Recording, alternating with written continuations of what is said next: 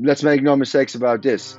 Friedrich Flick had used tens and tens of thousands of forced enslaved laborers in his steel, coal, and weapons conglomerate. But he never achieved to have a sub-concentration camp at one of his factory complexes, or at least not that it had become known today. Günter Quandt did at his battery factories. Ferdinand Porsche and Anton Pierre did at the Volkswagen factory complex. And also the Utkers did a joint venture where there was a sub-concentration camp to involve with the building of that factory. It was mainly, Friedrich Flick actually tried to get a sub-concentration camp, not for lack of trying, Bill. He tried to get it, but it somehow never happened, even though, he controlled the largest privately held steel, coal, and weapons conglomerate in Nazi Germany. This is The Way Podcast. The militias needed to have a heads up that I was coming. I personally think that, like in chess. So that's how deep the addiction goes. I've been incarcerated most of my life. Having a conversation with Or Bill. they've been given no option, either join or die. Snipers, and it was a military. J. Cole came and hung out most of the choir session. I'm standing at the studio blast looking out into the studio. If you want to know more about The Way Podcast, go to podcasttheway.com.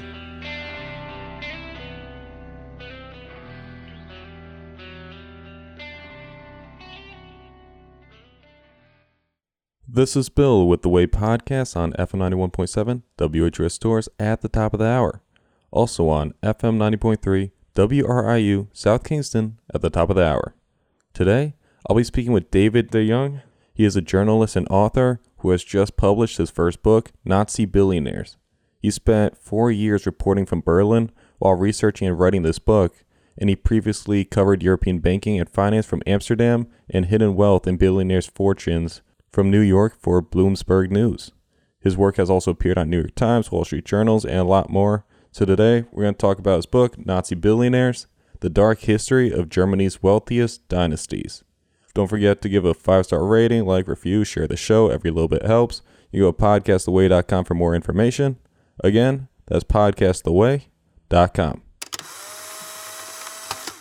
But what made you want to write about this topic?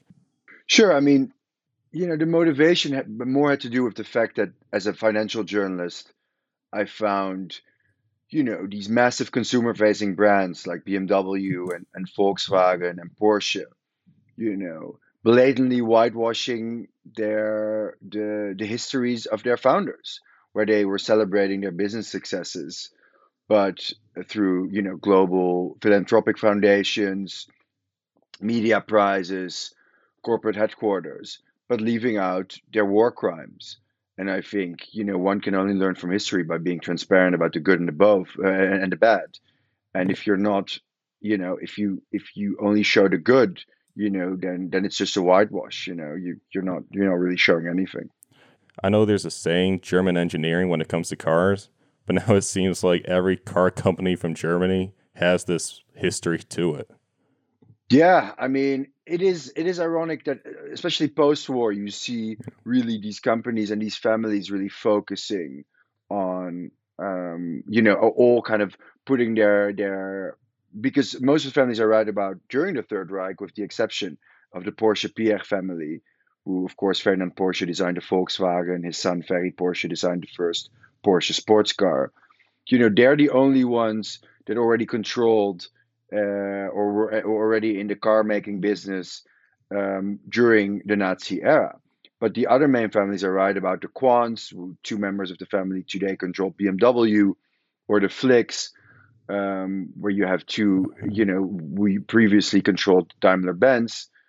They only got to control these car companies during the economic miracle of West Germany in the 1950s and 60s.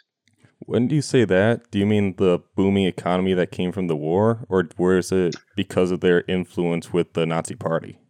No. So this is after the World War II ends and West Germany is established, and you have this boom of the 1950s where your Korean War starts and first Harry Truman and then Ike Eisenhower enact the War Production Act. and West Germany is kind of fills that gap as the one, the key Western industrialized nation that can fill the gap at consumer goods because all the American factories are producing weapons for the Korean War.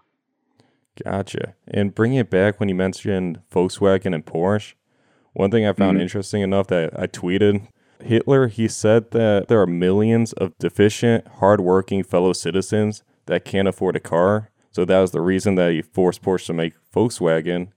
Although, turns out that wasn't the exact reason why he had Volkswagen made. Exactly. Yeah, exactly. I mean, Ferdinand Porsche, first of all, Ferdinand Porsche is the one who convinced Hitler to put the Volkswagen into production. Really? And once, well, pardon, you're right. It was Hitler who after Porsche sent the idea to Hitler for the Volkswagen, Hitler got convinced of it and tasked Ferdinand Porsche to construct the Volkswagen. But in the end, it was Ferdinand Porsche who, in 1936, convinced then Hitler with his prototypes to put the Volkswagen into production. So that's one aspect. And then I thought Hitler was very demanding about Volkswagen, like very demanding, very demanding. No, you're completely right. But of course, had Ferdinand Porsche failed in his prototypes, which it cost him a lot of money and a lot of political capital,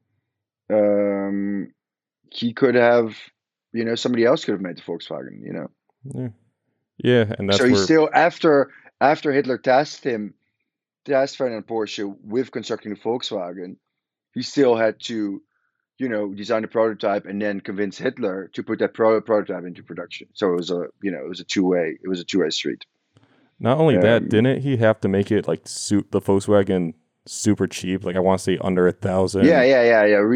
Yeah. So Hitler had this bizarre idea where he saw Henry Ford, which Henry Ford, as you may know, was this virulent anti-Semite, loved Hitler, and Hitler got this idea, loved Henry Ford right back, and had this idea of that Henry Ford, was making Ford cars from River Rouge in Detroit for $1,000, and that should be the highest price for like 1,000 Reichsmark for any Volkswagen that was to be produced.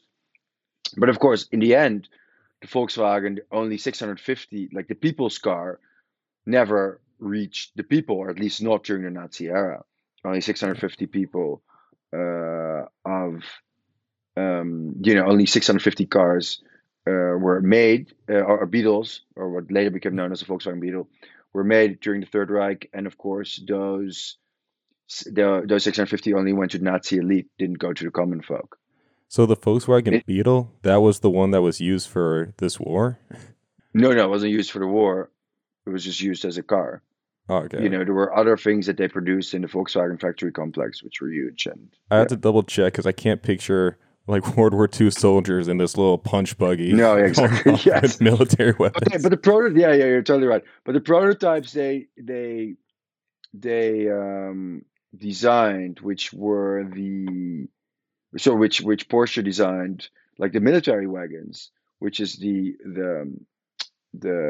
swimming car, and the Kübelwagen. What's the English translation again?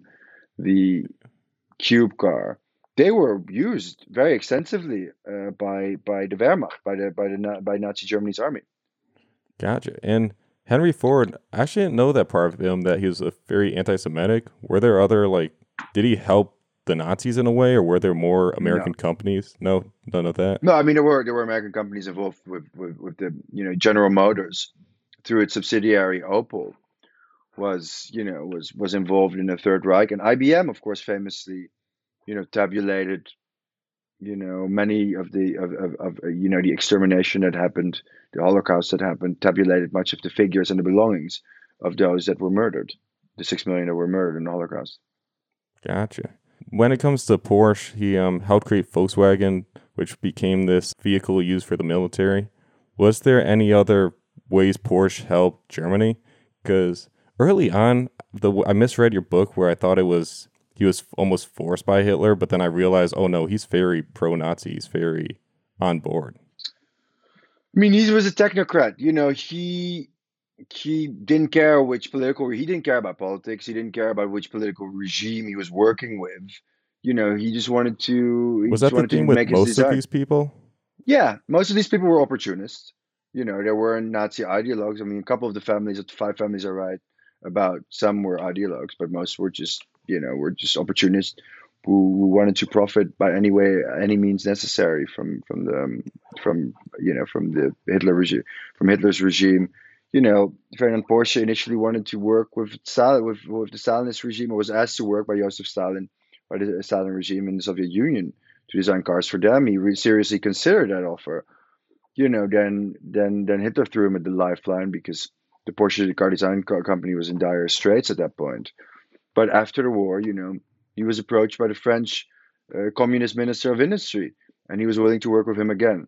So, Ferdinand Porsche didn't really care about political ideology.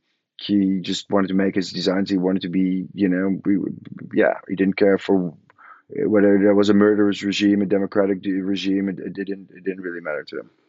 And before talking about some of the other families that are talked about in the book too, I'm gonna say the last name wrong. I feel like. How do you say the Quant family? Quant. Yeah, Quant. Yeah. Okay, I got it right. I have Quant. It's like it's like quantitative. Quant. Yeah, the Quant family, or the grandson of Gunther. He argues that Gunther Quant had to, like, he was a businessman. He just had to keep making money. He had to keep people having jobs. Is there any merit to that argument? No, absolutely not. I mean, there is some merit to that argument. Of course, sure, he was a business owner, but he could have left. If he didn't like the regime, he could have left. One famous industrialist, Fritz Thyssen, a steel mogul, was one of Hitler's earliest backers, and ended up fleeing Nazi Germany after they invaded Poland. He ended up in a concentration camp. But still, you had the opportunity to leave if you really wanted to. I mean, it wasn't like, these men were being held hostage. They made an explicit decision to fall in line and to contribute to the Nazi regime and to become complicit in the crimes of the Nazi regime. Yeah, they pretty much picked like money over man, kind of. Exactly. They picked money over morality, which, you see every day, then, now, and, throughout history. So to talk about some of like what they did, so the Quant family, why did you decide to start the book by addressing that family? I mean, they control BMW. Two of the heirs of the Quant families control BMW today, so they're still Germany's and in many ways Europe's, and to an extent the world, some of the world's most powerful business families today. And they're huge political donors as well. And so, they're Germany's wealthiest families. So I thought, if you write a book called Nazi Billionaires, and they also had the most incredible story, I think, because of the two branches, one that is related to Magda Goebbels and the other one that controls BMW. Gotcha. So how did they grow their wealth in the first place? Like, how did they reach that point? Like, you mean pre-Nazi? I guess pre-Nazi to Nazi. Like, how did they go? Were they already was the family already? Yeah, sure. So, I mean, all of the 5 families I write about in the book, 4 were already extremely wealthy by the time Hitler seized power. And it was only the Porsche-Piech family, which we just discussed, the one that controls the Volkswagen Group today, and which co-founded Porsche and Volkswagen, and also today controls Bentley, Audi, Seat, Skoda, Lamborghini. They really laid the foundation for their wealth during the Third Reich. The other 4 families I write about were already extremely wealthy prior to Hitler seizing power. The Quants, they controlled during the Weimar Republic, during the hyperinflation era. Günter Quandt, the family patriarch, got in control of a massive global battery company called AFA, which today is Varta, which produces the batteries for the AirPods, and Yeah. and DWM, which is a massive weapons manufacturer. Do a lot of these companies change their names? Was that publicity reasons, or was it just getting bought out or changing? Interesting, yeah. Part of it was either they didn't want to associate themselves anymore with the Nazi regime, or they did want to associate themselves with the Nazi regime and didn't want to associate themselves anymore after the war. All kinds of reasons. But yeah, you're right. A lot of their rebranding has to also do with kind of a historical connotations to with the past. All right, so someone like the Meat and Bones, yeah, they worked with the Nazis or they worked with Hitler. What made them bad? What made them? What did they do in particular that can be seen as horrific? So, after Hitler seized power in 1933, you have he promises. I mean, the industrialists and the financiers, German industrialists and financiers, who initially, they didn't really. They were conservative. They were establishment conservatives.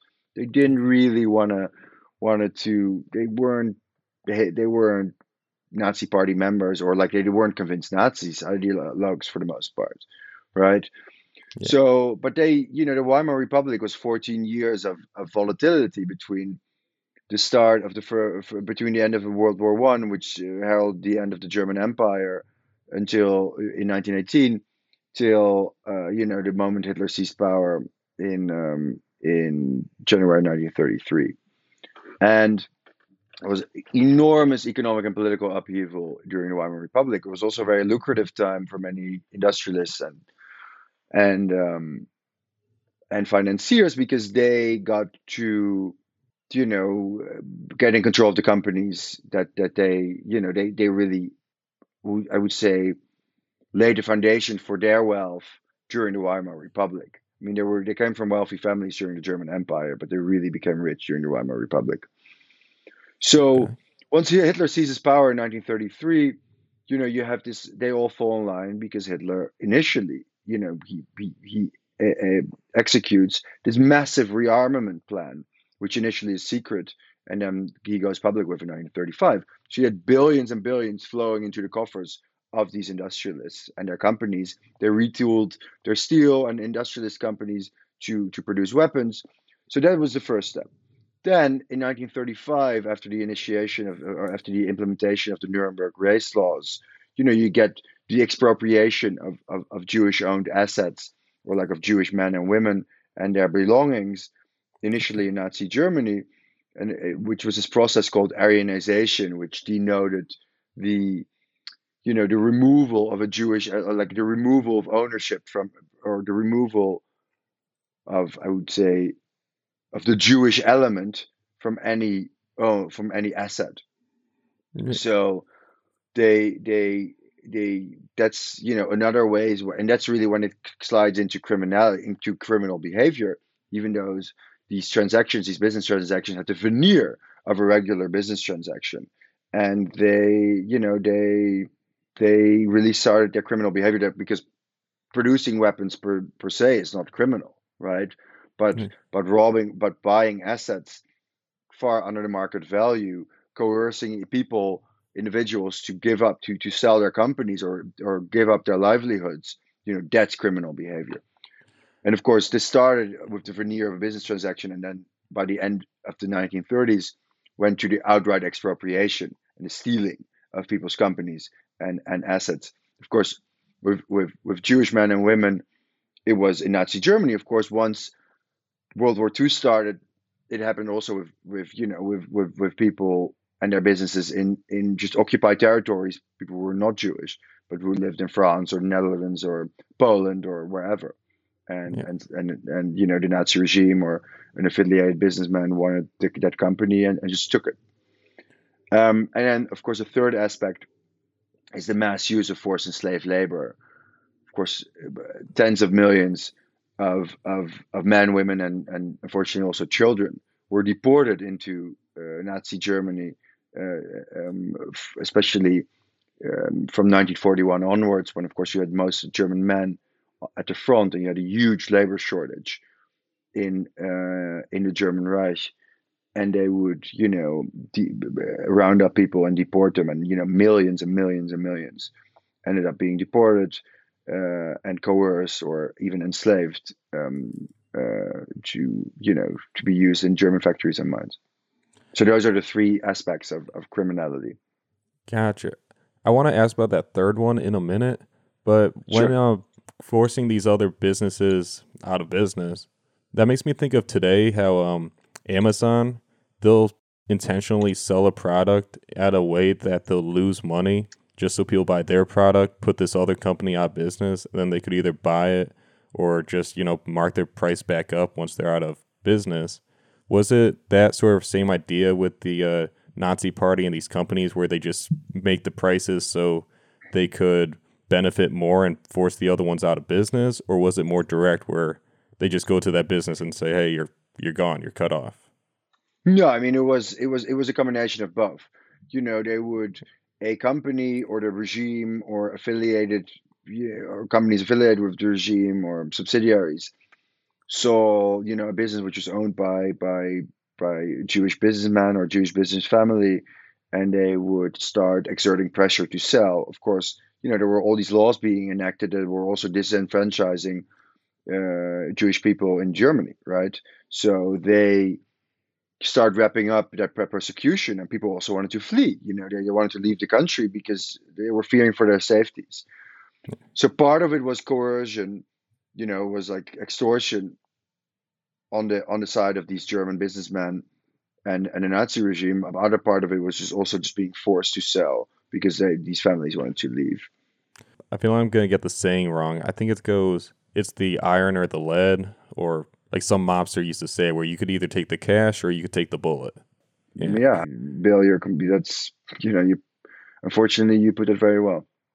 So then that third process or the third step of it, one thing that came to mind was Friedrich Flick, and he was known for having like a real concentration camp for his labor.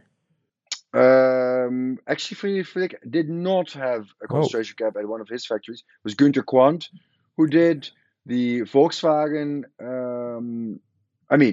Let's make no mistakes about this.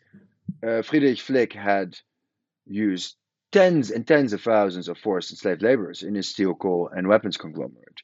But he never achieved to have a sub-concentration camp at one of his factory complexes, or at least not that it had become known today. Günter Quandt did at his battery factories. The Porsche, Ferdinand Porsche and Anton Pierre did at the Volkswagen factory complex, and also the Utkers did a joint venture where there was a sub-concentration camp to involve with the building of that factory.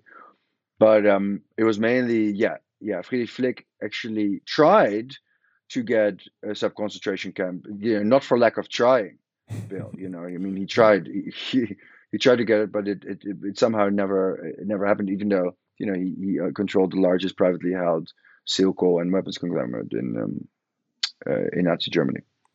So when I watch a movie of World War II and the concentration camps, I'll see scenes where they're working on, like, they're hammering away at some steel or they're putting together some parts. Is this sort of, these are the companies that are causing that? Like, these are the companies where that's why they're working to feed the Nazis' army? Wait, sorry, can you repeat that question? Yeah, that's, like in movies, I'll see them working on, like, machinery and whatnot. These are the companies that these Jewish people in these concentration camps are working for. Like, when I see the movie of them working hard on this, these are the companies that are a result of that. Like, their response, if it's not for them, these people wouldn't be supplying those companies with what they sell to the army. During the war, that was true for a large extent. Yes, much of German labor and German businesses, exploited. I mean, you can't use the word work because they were forced or they were enslaved. They were coerced, or they were forcibly. They were forced to work in factories and mines. Gotcha. Okay, and and it was an interplay, right? I mean, it was the Nazi regime which initiated this mass coerced labor program and enslavement program. But all the German companies willingly accepted that. So you're right when you see in those movies, when you see a depiction of that, of men and women and children being enslaved, being forced to work in German factories and making these products, then for a large extent, without them, those products wouldn't have been made. Were there companies that resisted? I mean, I'm sure there were, but were there any standout companies that said no to Hitler and wouldn't go along? No. Oh, none. No, not standout companies. No. I mean, you have a few standout individuals which try to help people, but you didn't have anybody say no, because then you could close up shop. You could, that was that. Bye. So there's a lot of names that were mentioned in your book, and they each have a different background. For example, who's von Fink? Yeah, so August von Fink Senior, his father was a co-founder of Munich Re and Allianz, which are the largest insurers and reinsurers in the world today. They also controlled a private bank called Merck Fink, which was later bought by Barclays many decades later. And August von Fink was, Bavaria's richest man. They were based in Munich, and and he was an heir. His father, when his father died, he was 25 or 26, and he inherited this, one of the largest fortunes in Germany, and the supervisory board chairmanship of Allianz and Munich Re. And he was already very right wing, quite anti-Semitic, and Hitler tasked him in 1933 to build this pet project for him called the House of German Art. And he fundraised because he was known as not only as Bavaria's wealthiest man, but also as his stingiest man. So he didn't want to spend any of his own money, von Fink. So he fundraised about 20 million Reichsmark for the building of that museum, which is still in Munich today. I just came from Munich yesterday. So, the building itself is quite imposing. It's I would say aesthetically, it's even quite, it looks good. And, he, as a thank you, he got to Aryanize the Rothschild, the private bank, which is Austria's largest private bank in Vienna at the time, and the Dreyfus Bank in Berlin. And he got off, after the war, he got off scot-free as well, as like most of my main characters. Yeah, I definitely want to bring up that how they get away with this towards the end, but still talking about like what they get away with. Did any of these businesses help Hitler come to power? Like, because today you can, no. It wasn't until after he gained power that. No, it wasn't until after he seized power. I mean, did they help him? Did they help him consolidate his power? Yes. Did they help him come to power? No. Gotcha. Okay, then. Some other people in the story. We mentioned Gunther Quandt. Well, I almost want to say he had like a rivalry with Goebbels. Yeah, Joseph Goebbels. Joseph Goebbels. He was a famous Nazi minister of propaganda. Okay, so I know that Have you ever seen Inglourious Bastards? Yeah, great movie. Yeah, so Goebbels is very prominently in that movie. Man, I haven't seen it in a while, but I think I know who you're talking about. You should rewatch it. It's so good. Oh my god, I rewatched it. After doing the research for this book, it was so much better. I love the like Quentin Tarantino endings where it's always different than what really happens, and you see the ending of that movie with Hitler. It's true. Yeah, that's a great one. But so the reason I say Goebbels is in the book Gunther Quandt, he was married to Magda. Yeah, he was married to her, and then she left him and ended up going with Goebbels. Yeah, I mean, Goebbels was the famous Nazi propaganda minister. He was the number one of the Third Reich.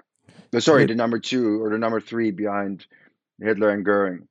So was he in close ties with, say, Quandt, or was there a...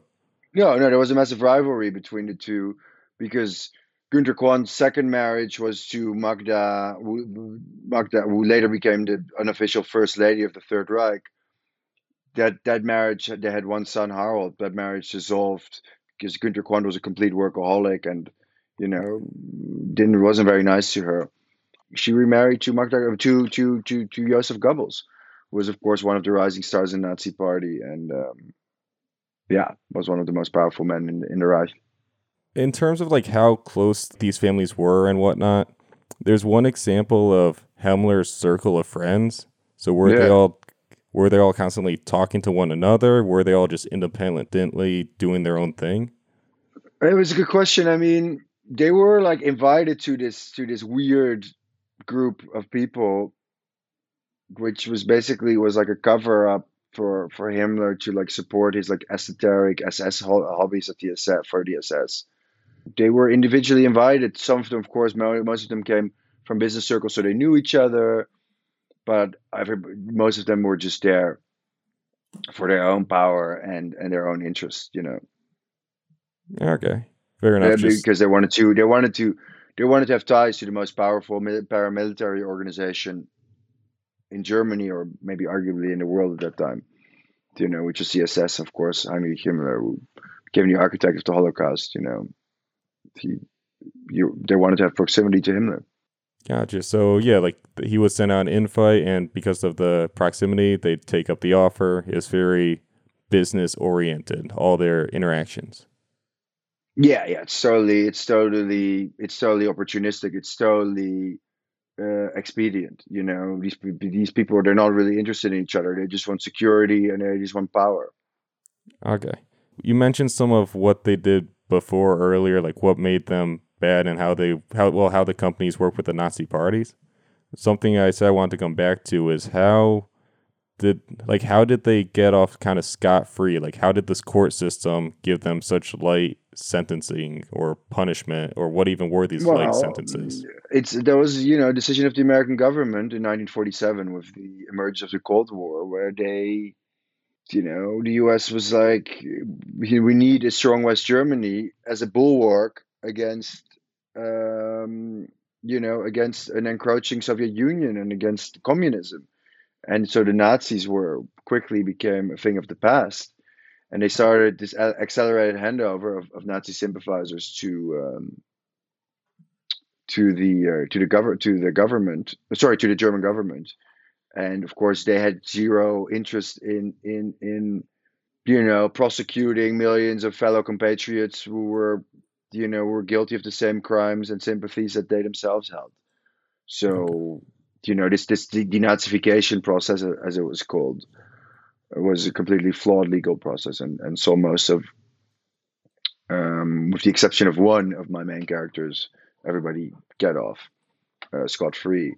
Only Friedrich Flick ended up coming before the being indicted in war crimes and crimes against humanity for war crimes and crimes against humanity at Nuremberg, and was convicted, but was later released as well on good behavior after 5 years. If you need a strong economy to stand out against Russia during the Cold War, couldn't they have just given these guys the harsh sentences but replaced them, like same way America did with the Middle East? Yes, that's a very good question, actually. It's a very interesting question. Yeah, they could have replaced them, but of course, most of their replacements had also been Nazis or had been complicit with the Nazi regime either. Plus, these men had built their companies and they controlled their companies. So you could replace them with other executives, or you could ban them from their positions, but then they still controlled the companies, right? You can't, or else they would have made the decision to expropriate them from their companies, like take away their ownership, which was a completely different story, and is also, of course, goes against the capitalist nature of the United States. It makes me think of, you can put like Pablo Escobar behind bars, or you can do that with like some top gang or mafia members, but they still control, like they still operate what's going on. Exactly, and that's exactly what you saw in those years after 1945 when the Third Reich ended, and yeah, you saw that exactly. So, I mean, it seems odd. It doesn't seem right. Well, how short were these sentences, or how short were they? How short were they? Yeah, I mean, Friedrich Flick was 7 years. He ended up 5 years. It was commuted by 2 years. You know, another very, very famous industrialist, Alfred Krupp, who, you know, ThyssenKrupp, go into any elevator and you see ThyssenKrupp, you know, the famous steel conglomerates today, no longer controlled by families though. You know, got 12 years. I think he only ended up serving 4 or 5. So it was in that, for the industrialists and the executives, it was in that kind of like between 5 and 10 years, or between 7 and 12 years. It makes me think of, you're familiar with like Operation Paperclip, I'm sure. So it makes it makes me think of like that, where they take in the Nazi scientists, but it's almost like an extension for the business side of things. Totally. Yeah, absolutely. One thing that stood out that I also wanted to ask about was the Herbert Quantz Media Prize. That's now it seems weird to have him sponsor something that's still going on today. Yeah, no, totally. I mean, that's the reason I wrote the book, is having, being shocked about the fact that you have, the Herbert Quant Media Prize or the BMW Foundation Herbert Quant, which, Herbert Quant was Günter Quant's eldest son, and was involved with building a sub-concentration camp, had the responsibility over thousands of forced enslaved laborers in Berlin battery factories, acquired companies in France, stolen from Jews, used forced and labor and prisoners of war at his own private estate. And he now today, because his two youngest children are the controlling shareholders of BMW, you have the BMW Herbert Quant Foundation with the perverse motto "Inspire Responsible Leadership" in the name of a Nazi war criminal. And you have the Herbert Quant Media Prize, where some of Germany's most prominent German journalists sit on the board, award a media prize. I mean, it's a mockery. It's an insult to journalism, and it makes a mockery of history as well. It does, because also journalism is known for bringing up the truth, bringing up the evidence, or telling us what's happening. Exactly.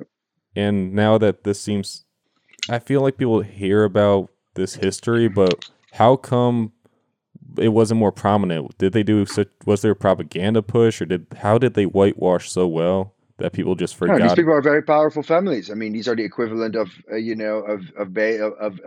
Jeff Bezos, Elon Musk, the Koch brothers, the Waltons, but then on a European or on a German level.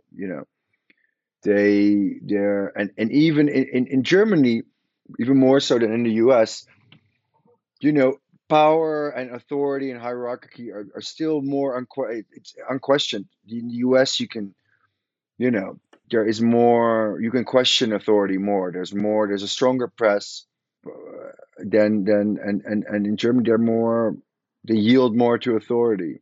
So these families, which are of course, or the BMW Quant family, are the largest donors to Germany's ruling political party. They control BMW, one of the most famous brands Germany has ever brought forth. Yeah. So they're very powerful families. So they can engage in this whitewashing, and it's very hard in Germany to call these people out on it. Of course, I'm not German, and I write in English, so it's easier for me in a way to write about it. Well, it wasn't easy; it took me 4 years, but I don't have to deal with the same worries that German journalists might have writing about this topic. I know in Germany, in like the school system, they're taught a lot about World War II, so they don't repeat history and make the same mistakes. Exactly. This is sort of like a portion of what happened that I don't want to say gets forgotten, but doesn't get as much attention. Yeah. They hide these powerful families, hide these histories in plain sight as well. I think there were like two companies. So one like hired a private investigative journalist to dive into their own background. And I want to say like another one came out clean and said, "Hey, this is our history." Like, yeah, I mean, a lot of them do it. A lot of them do it, but then they forget about it, and the public forgets about it, and they get on to whitewash the histories or to hide it somewhere in plain sight still. So I guess the last question is, is there anything we could do, or is there anything we should do? Because the people who were responsible for this, they have to be in their 80s to 100s if they're still alive. Well, no, it's about the heirs, right? So, what matters is historical transparency. If you want to name, global foundations, media prizes, corporate headquarters after these men that committed war crimes, you should be transparent about their war crimes, and then you can also celebrate their business successes. But you can't just celebrate their business successes. Say that, Ferry Porsche designed the first Porsche sports car in 1947, or Herbert Quant saved BMW from bankruptcy in 1959, and leave out the war crimes. So as a consumers, at the very least, what we can expect is historical transparency from these global companies. And if they don't want to do that, they should rename their foundations or media prizes or corporate headquarters. Nowadays, is there like a bad? Are there some real big examples of some companies getting almost worshipped, even though they have this background in Germany? Yeah, I would say Porsche and BMW are the most. Porsche particularly is I would argue the most prominent example, even more so than BMW because the Quants didn't control BMW during the Third Reich. They only came to control it in 1959. But the Porsche Pierre family controlled Porsche back during the Third Reich and controls it today. And actually, it's going to be a huge IPO later in this year where they're going to spin off Porsche from the Volkswagen Group and they're going to list it on a stock exchange for billions. Gotcha. All right. Well, David De Jong, thanks so much for coming on the show. It's been my pleasure. Thank you for having me, Bill. 2 real quick questions. So one, off the top of your head, can you name as many companies that are part of this book or that have this history so a consumer or audience member listening knows, oh, this name, this name, this name? Sure. I mean, the Quants control the BMW Group. BMW Group is BMW, Rolls-Royce, Mini. The Porsche Pierres control the Volkswagen Group, which encompasses Volkswagen, Porsche, Bentley, Audi, Seat, Skoda, Lamborghini. Yes, indeed. Can't buy that one either. The Ryman's control Panera Bread, Krispy Kreme, Snapple, 7-Up, countless of American consumer companies, Pete's Coffee, Keurig, Green Mountain, Einstein's Bros Bagels.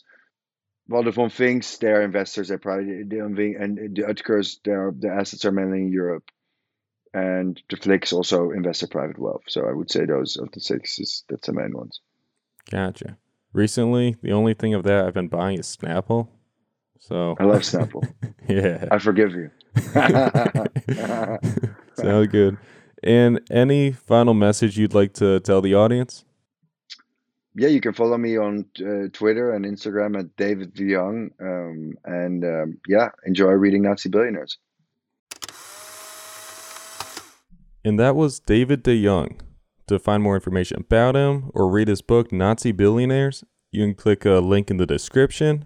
If you're listening through the radio, I highly recommend you check out the podcast. A lot more information, follow on Instagram or Twitter at Podcast The Way, or you can go to podcasttheway.com. Don't forget to give a 5-star review, rating, share. Every little bit helps. This is FM 91.7, WHUS Stores at the top of the hour. And also FM 90.3, WRIU, South Kingston at the top of the hour. And as always, deuces. This has been The Way Podcast. If you want to know more about The Way Podcast, go to podcasttheway.com.